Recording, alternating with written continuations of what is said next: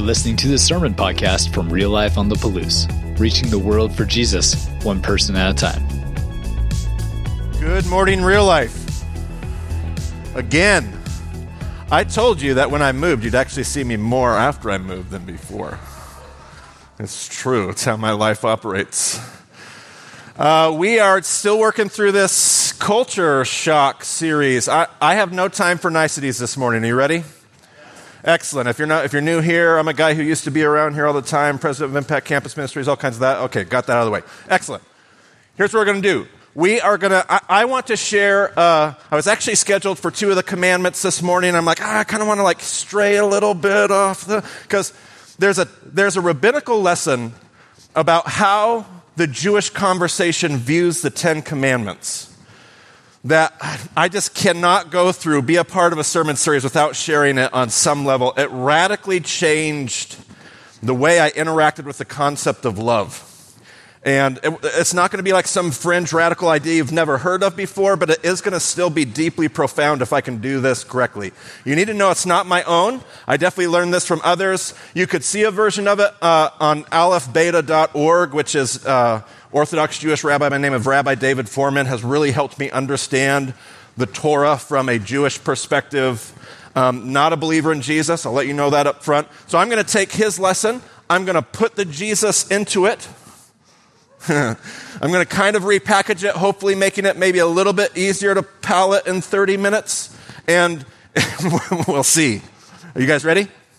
Excellent. Okay, so there is... When we talk about culture shock, and when Josh came to me with this idea of this is a sermon series we're going to do, and why the 10 Commandments? Well, the 10 Commandments, for us, because on some level, we always feel like if I want to take God's word and try to distill it, try to synthesize it, try to get it down to its core elements, one of the places that you just knee-jerk reaction want to go is the 10 Commandments. Now, the 10 Commandments really serve, and Jewish perspective would say that's not incorrect. The 10 Commandments they will call it often like a table of contents to the Torah. And now, if we really wanted to distill it, I think a lot of us would immediately say, well, I can distill the whole law down to the whole Bible. Because for us, it's not even about the Hebrew scriptures. For us in the Jewish context, it's about the Gospels and the teaching of Jesus and the letters of Paul. And what about James and Hebrews and Peter? And what about Revelation? And all those things. There's a lot of stuff in the Bible, 66 books worth. How do you distill that all down? Now, a lot of us immediately go, well, I know how to do that. It's about love. That's not incorrect. It is about love. Like Jesus said, what's the greatest commandments? Love the Lord your God with all your heart and all your soul and all your might, and love your neighbor as yourself. Paul, after Jesus, inspired word of God, will come along and say, I can do it even shorter than that. Love your neighbor as yourself. All the law and the prophets hang on this one commandment. So it's not incorrect to say everything hinges on love, and yet when we jump to that, we often are seeing that conversation in a vacuum that is void of the larger Jewish conversation that Jesus and Paul are wading into when they utter those words. So I want to talk about that, because 40 years before Jesus... let me do this in a way, I always do this backwards because I'm left, right, and you guys are over there, so let me try to do this correctly. This is your left, right? Yeah, okay. 40 years before Jesus, there's a rabbi by the name of Hillel.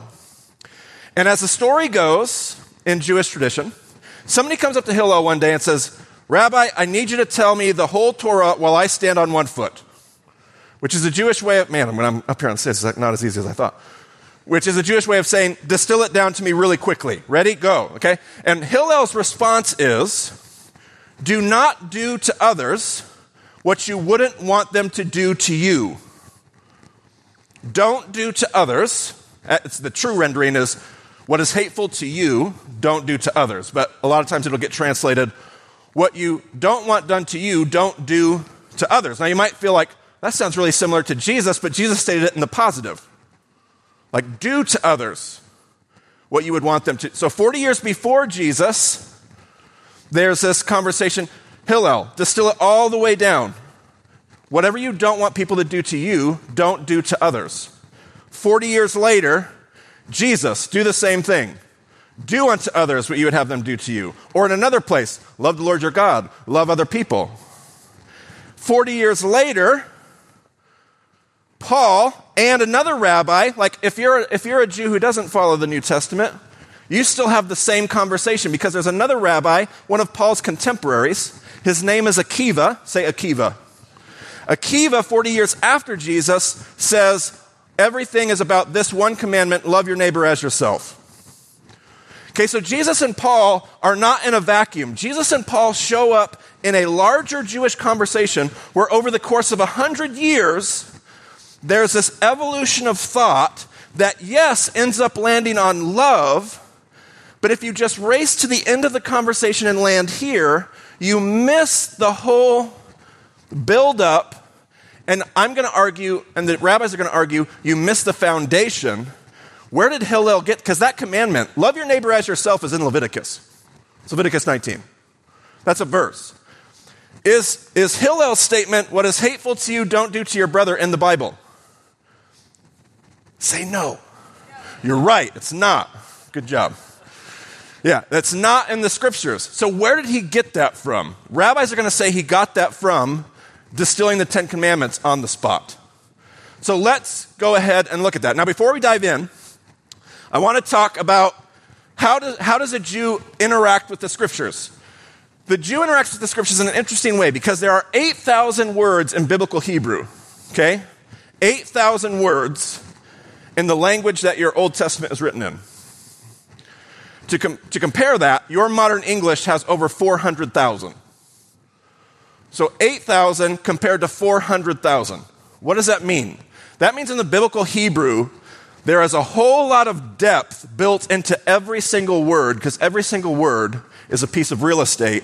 That parchment, everything from the material you wrote on to the words you were using, you had to pack it had to be so dense. So the illustration that often gets used by especially rabbis that are from the New York area is they'll talk about real estate in Manhattan, right? So you're a billionaire and you show up in Manhattan and you want to have this like 6,000 square foot home. And you tell your real estate agent, I want 6,000 square feet in Manhattan. I want it in a ranch house. Well, you ain't going to find a ranch house in Manhattan with 6,000 square feet. But your real estate agent will tell you, what are they going to do?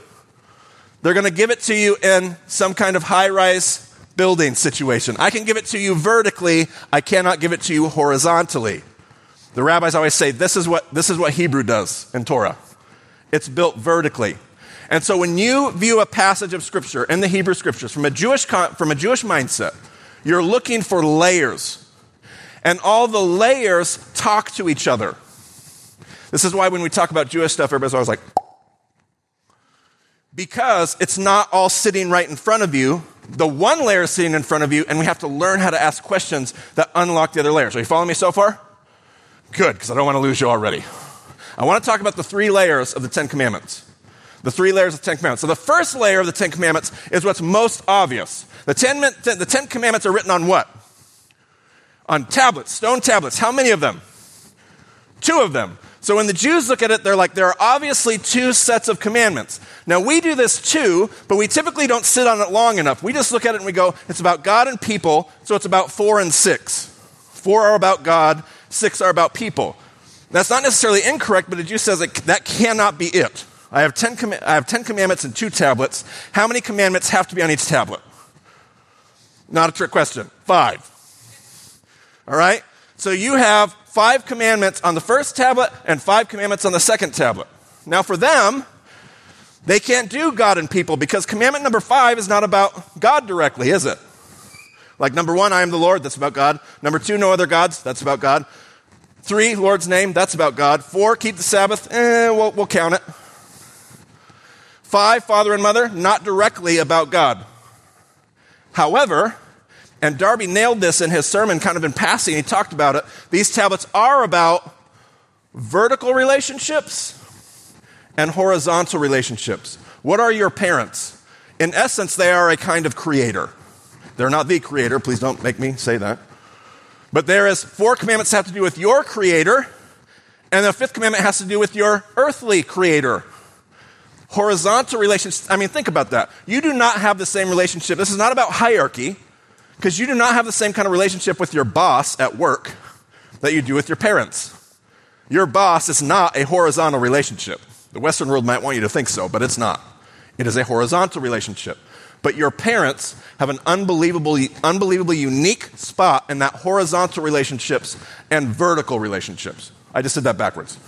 Vertical relationships, horizontal relationships. But you guys know what I'm talking about, so it doesn't matter, right? Okay, so this is layer number one. Still tracking with me? Okay, now, when you look at those two tablets, the Jewish mind says, okay, I have horizontal relationships, vertical relationships. I have two tablets, 5 commandments sitting next to each other. The Jewish mind says there has to be a correlation. We talk about chiasms a lot. Maybe it's a chiasm. Maybe it's not. But there has to be a parallelism between left and right, 5 and 5. They have to be talking to each other. There has to be a conversation going between each other. So that's layer number 2. Layer number 2 is the way tablet 1 and tablet 2 are having a conversation. And when they looked at it, they said, really what you have is you have 5 meta principles. You have 5 ideas that express, you might have 10 commandments, but you really have 5 ideas that each idea expresses itself vertically and horizontally. So 5 ideas, but they have a vertical and a horizontal expression. Does that make sense? Okay, so we're gonna walk through these and try to identify, and we did this years ago when we were back in Pullman and all that kind of stuff. So you could actually get a whole sermon series if you really go back in the archives and dig into this stuff. You could find it. We're just gonna do it in one sermon a day and save you all that time. Wink.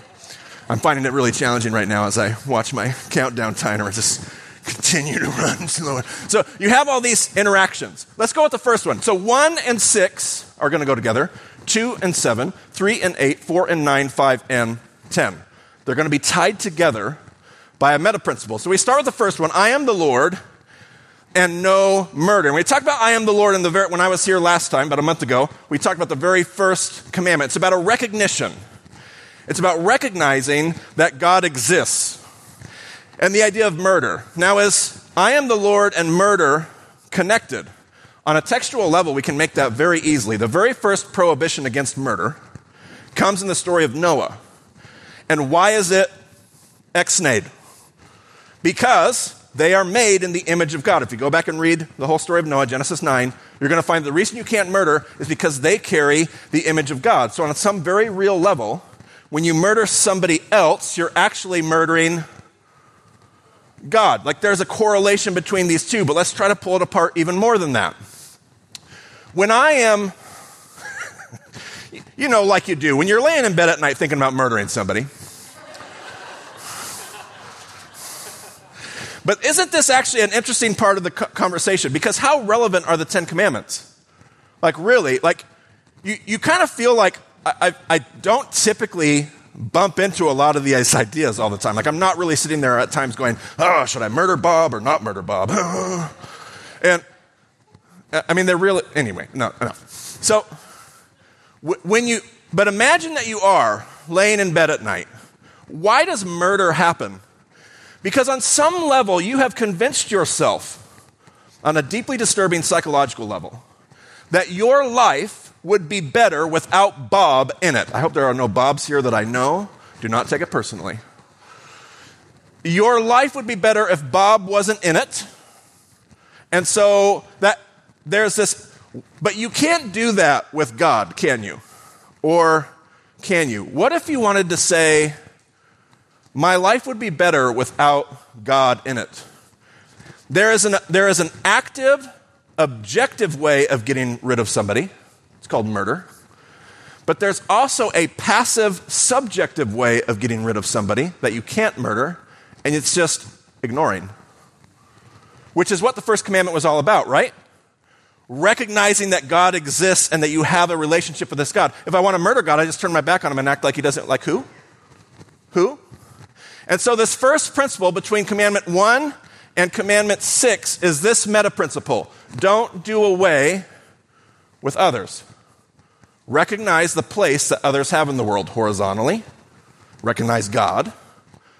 And vertically, I'm having a real problem with this, vertically with God, horizontally with other people. The meta principle, don't do away with others. What about the next two? What about no other gods and this might be the easiest one to see. No other gods, idolatry and adultery. Not only do the words sound similar, you can see this parallel probably the cleanest out of the whole set. Idolatry and adultery. There are sacred relationships. The word to adulterate literally means to mix in.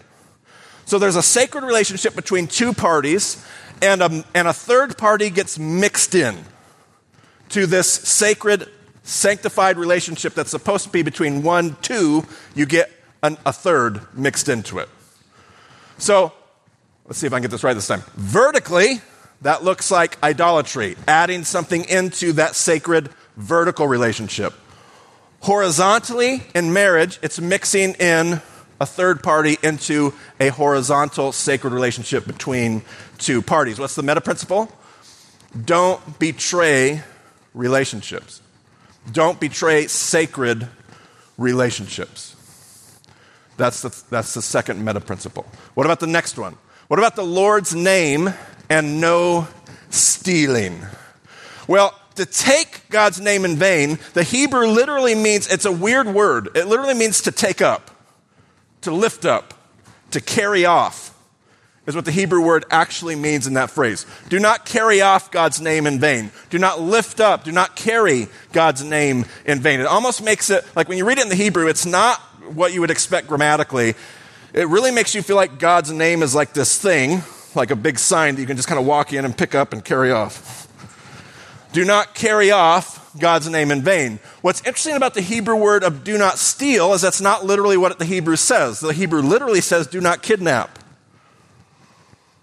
Like the direct Hebrew prohibition is against kidnapping. Do not take away, pick up and carry off somebody's personhood. Now the rabbis don't literally think it means kidnap. They think it means do not steal.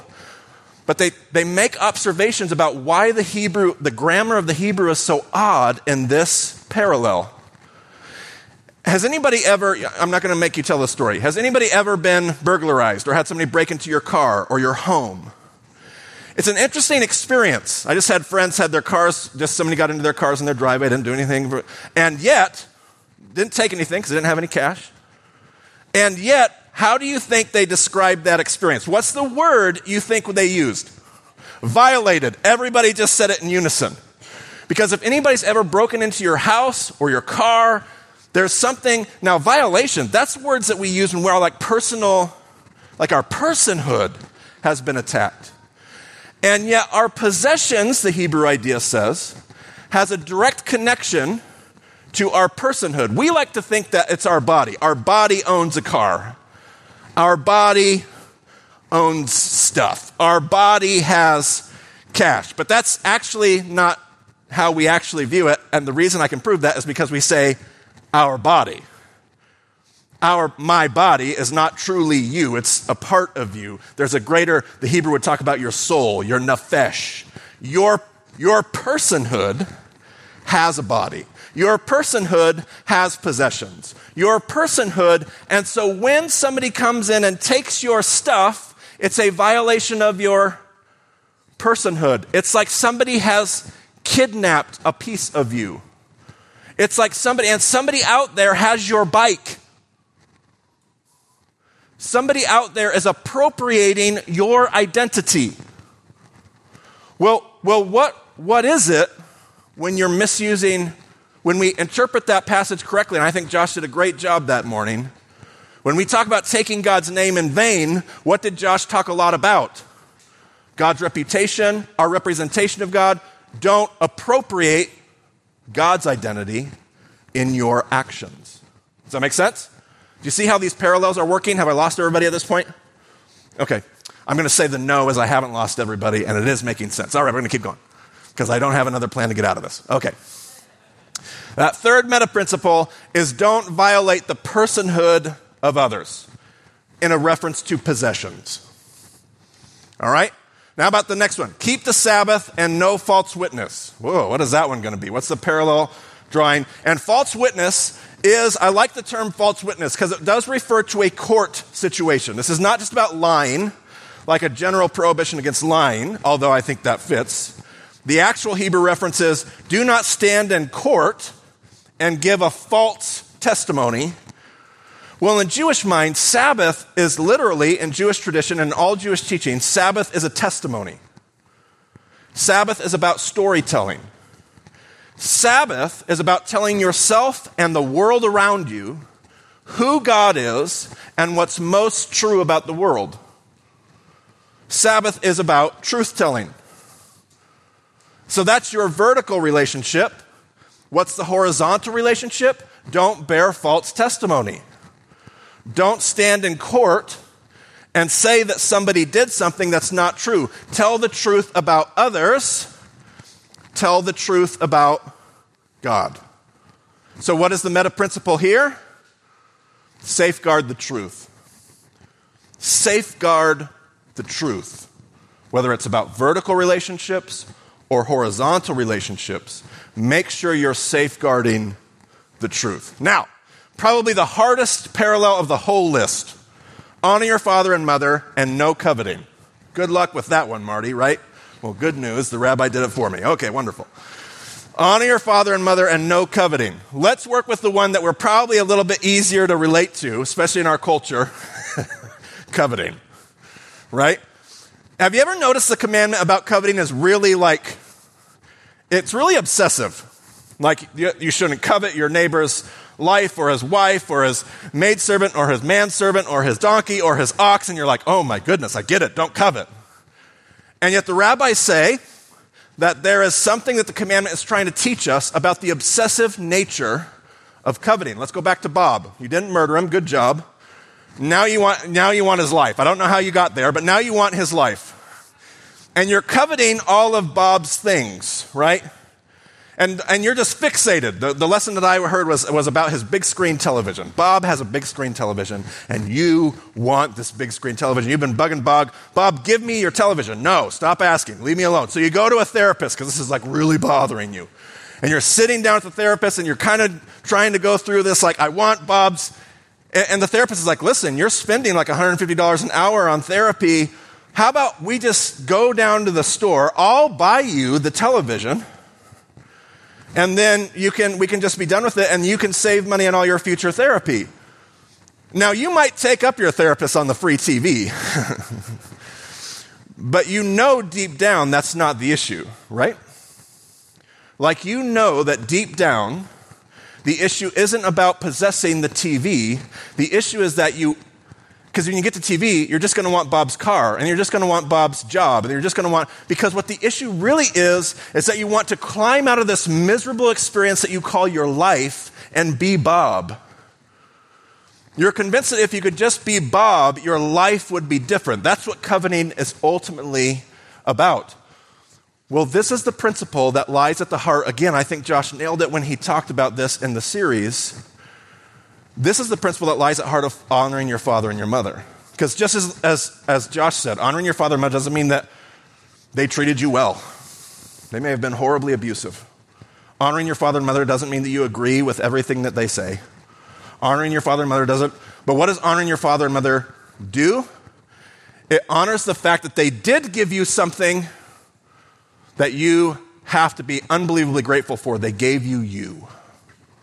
And your life, your identity is something that ought to be celebrated. They may have failed in every moment after that, but you are in the world because of your parents. And if nothing else, honoring your father and mother is actually not about your father and mother in the rabbinical mind. Honoring your father and mother is actually about honoring yourself. It's about not abrogating. So here's the meta principle. Don't abrogate yourself. Do not do away with yourself. Don't do away with yourself. That's what honoring your father and mother is about. That's what coveting is about. Be satisfied with you. Be satisfied with the life that you have. That's your meta principle there. So now let's talk layer number 3. First layer was 2 tablets. Second layer was 2 tablets talking to each other with meta principles. Third layer, you guys, is your brain popping yet? Third layer is about how the meta principles talk to themselves. That's so awesome. Nobody cares, but that's cool. Okay.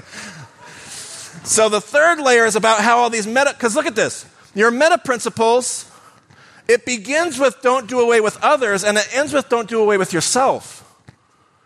It starts with, but then when you look at it, like the first 4 of the 5 meta principles are all about others, and the last one is about yourself. And the rabbi said, did you actually notice that all of these meta principles about others actually go in order, like they're concentric circles? First of all, don't do away with the self, like the physical self. And this is all about violation. Don't violate others. Don't violate persons, like the actual self. Then don't violate that person's sacred relationships. What's the next circle? Don't violate people's possessions. What's the next circle? Don't violate people's reputation. Do you see how it starts with like the innermost physical self and then just keeps moving in concentric circles? Don't violate others. Don't violate their physical self, their sacred relationships, their possessions, their reputation. And if you really start to understand this and believe this, where does it ultimately lead? Listen, I can't violate because they have an image of godness about them. If that's true about them, it might just be true about me.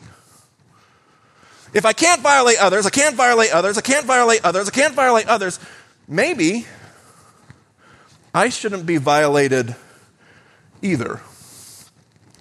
Now, when you look at that conversation, what is the one word that sums that up? Don't say love, because I don't think that's it if you're really being honest. That is not describe love. This is almost restrictive. This is almost about what you don't do. This almost sounds like who? Hillel. This almost sounds like the first conversation. It leads to love, but the word here is not about love. What's the word here? I'm going to argue the word here is respect. What the 10 Commandments were trying to give us the foundation of was respect. Respect is not love. Like, you can respect others without loving them. Everybody tracking with me on that? But here's the other flip side of that. You cannot truly love others without respecting them, and I think that's where we get ourselves in loads of trouble. If you try to shortcut and get away from respect, how many times have we said this, even myself? I love them, I just don't like them. And sometimes that means one thing, and sometimes it means I just don't respect them. Now, I'm not using respect in like our Western American sense where like to respect them means like I really love who they are and honor what they do, and I look up to them. And I'm talking about a human dignity. I'm talking about a recognition of their humanity. That respect. If you try to cut the corner and get to love without building it on the foundation of respect, you don't get love. You get what we're going to call love's imposter. There is true love, and then there's love's imposter. Let's talk about vertical relationships. What does it look like to love God but not respect Him? It looks like idolatry. Even if it's the right God, even if it's the God of the Bible, but you don't respect Him, you just love Him, that's idolatry. Because what is it? Well, I'm loving God just to get something out of Him. What about horizontal relationships? What does it mean to have a marriage that's built on love but not respect? It looks like abuse, physical abuse, emotional abuse.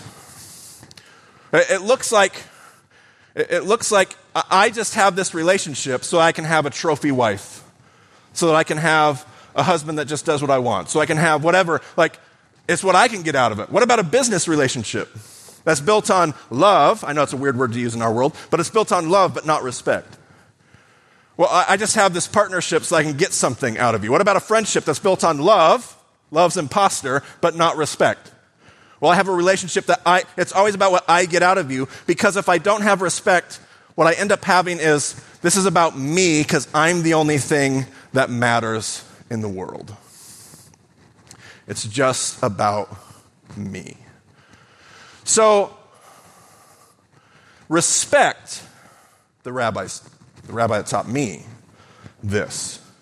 Respect is about a horizontal or a vertical relationship that is built upon two eyes.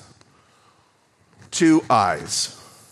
There's an eye and an eye. This person is an eye, and this person over here is an eye. And a true love is built on respect, and respect always manages to see the two eyes. It preserves the identity of both parties. Love's imposter builds a relationship out of two eyes, but it makes it an us, not a we. And I know this really well from how God's led me to anybody that was at CR when I shared my testimony. You got to hear a detailed story of this. My narcissism in my marriage. I loved my wife. I did not respect her.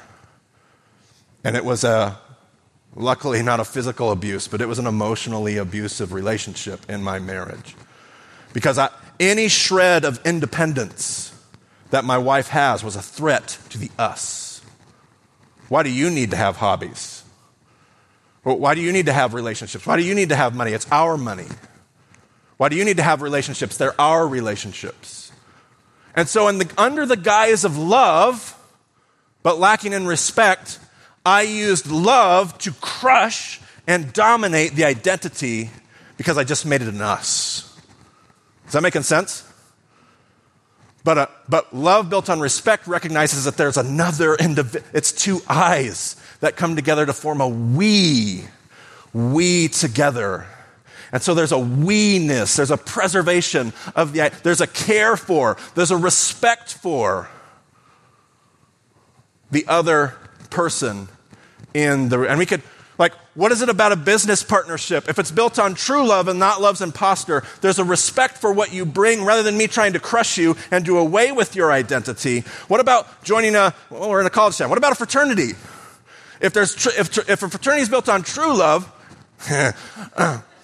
then there would be this respect of all the eyes, and there can be that. I'm not knocking fraternities in Greek life. But if there's a hazing, because I need to destroy and humiliate your identity so I can make you just like one of us. That's love's imposter. It shows up under the guise of love and care, but it actually is doing away with, it's crushing.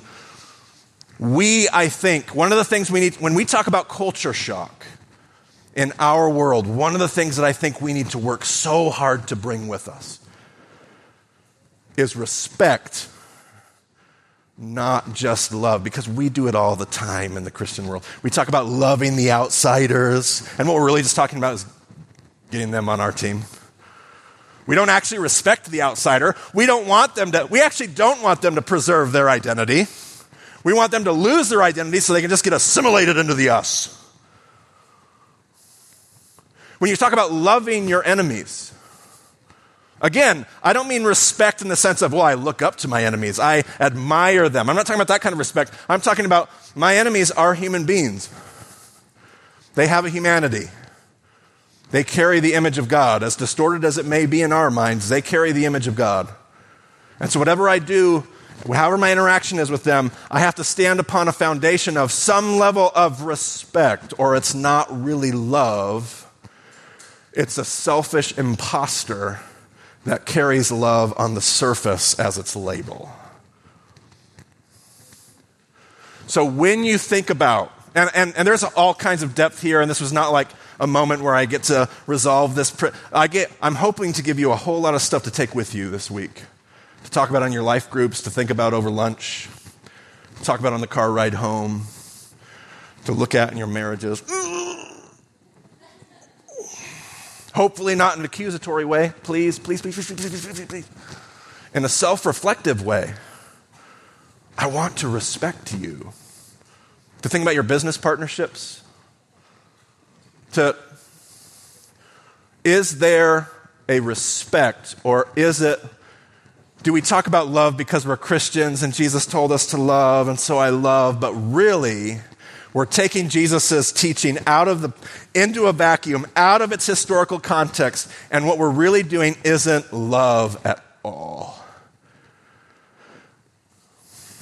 So, I want to invite you to take your supplies for communion this morning.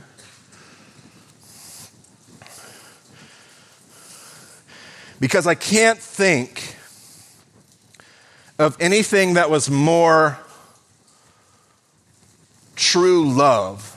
Like, just think about what God did when we reflect on the death, burial, and resurrection of Jesus. Like, what is that? Is that God just like getting his way? Just kind of like the ultimate act of selfless love is almost incomprehensible in its level of, it almost feels weird to talk about God respecting us, right? But that's who God is. That's this loving relationship where God keeps talking about, I'm your lover and you're my bride. There is a respect. Like, God has enough respect for humanity. That's who you are. That's how I made you. Of course he's not going to do away with my identity, which is what I hate so much about Christian theology. It's like, well, Jesus just covers us up, so when God sees us, he doesn't see us, he sees Jesus. Whoa, that is so disturbingly wrong. God doesn't look at us and see Jesus. God looks at us and he sees us. And that's why bread and juice. That's why death on a cross. Because when God looked at us, he says, I love you. I love you. I'm not getting a whole bunch of Jesuses into heaven. I'm wanting to save and redeem you so that you can walk in the fullness of who I made you to be. So that we can have a relationship that's built on we, not on us. Like, what a beautiful representation. This could be our model. Dying to ourselves, I talked about last month. To die to ourselves, to deny ourselves, to take up our cross and follow Jesus. Here we go. That respect would look like self-sacrificial love built on respect. That night, Jesus, all kinds of things happened to Jesus, and yet he stood his ground in this moment. He took a piece of bread during that night, and he broke it. He passed it amongst his disciples. He told them to take and eat. This is my body. Whenever you do this, remember me. Let's remember and consider Jesus. And later in that meal, Jesus took a cup, and he passed it amongst his disciples, and he said, drink from it, all of you. This is the blood of the covenant. Whenever you do this, remember me. Let's remember and consider Jesus. Father God, I know how selfish that I can be. I know how hard it is to respect others.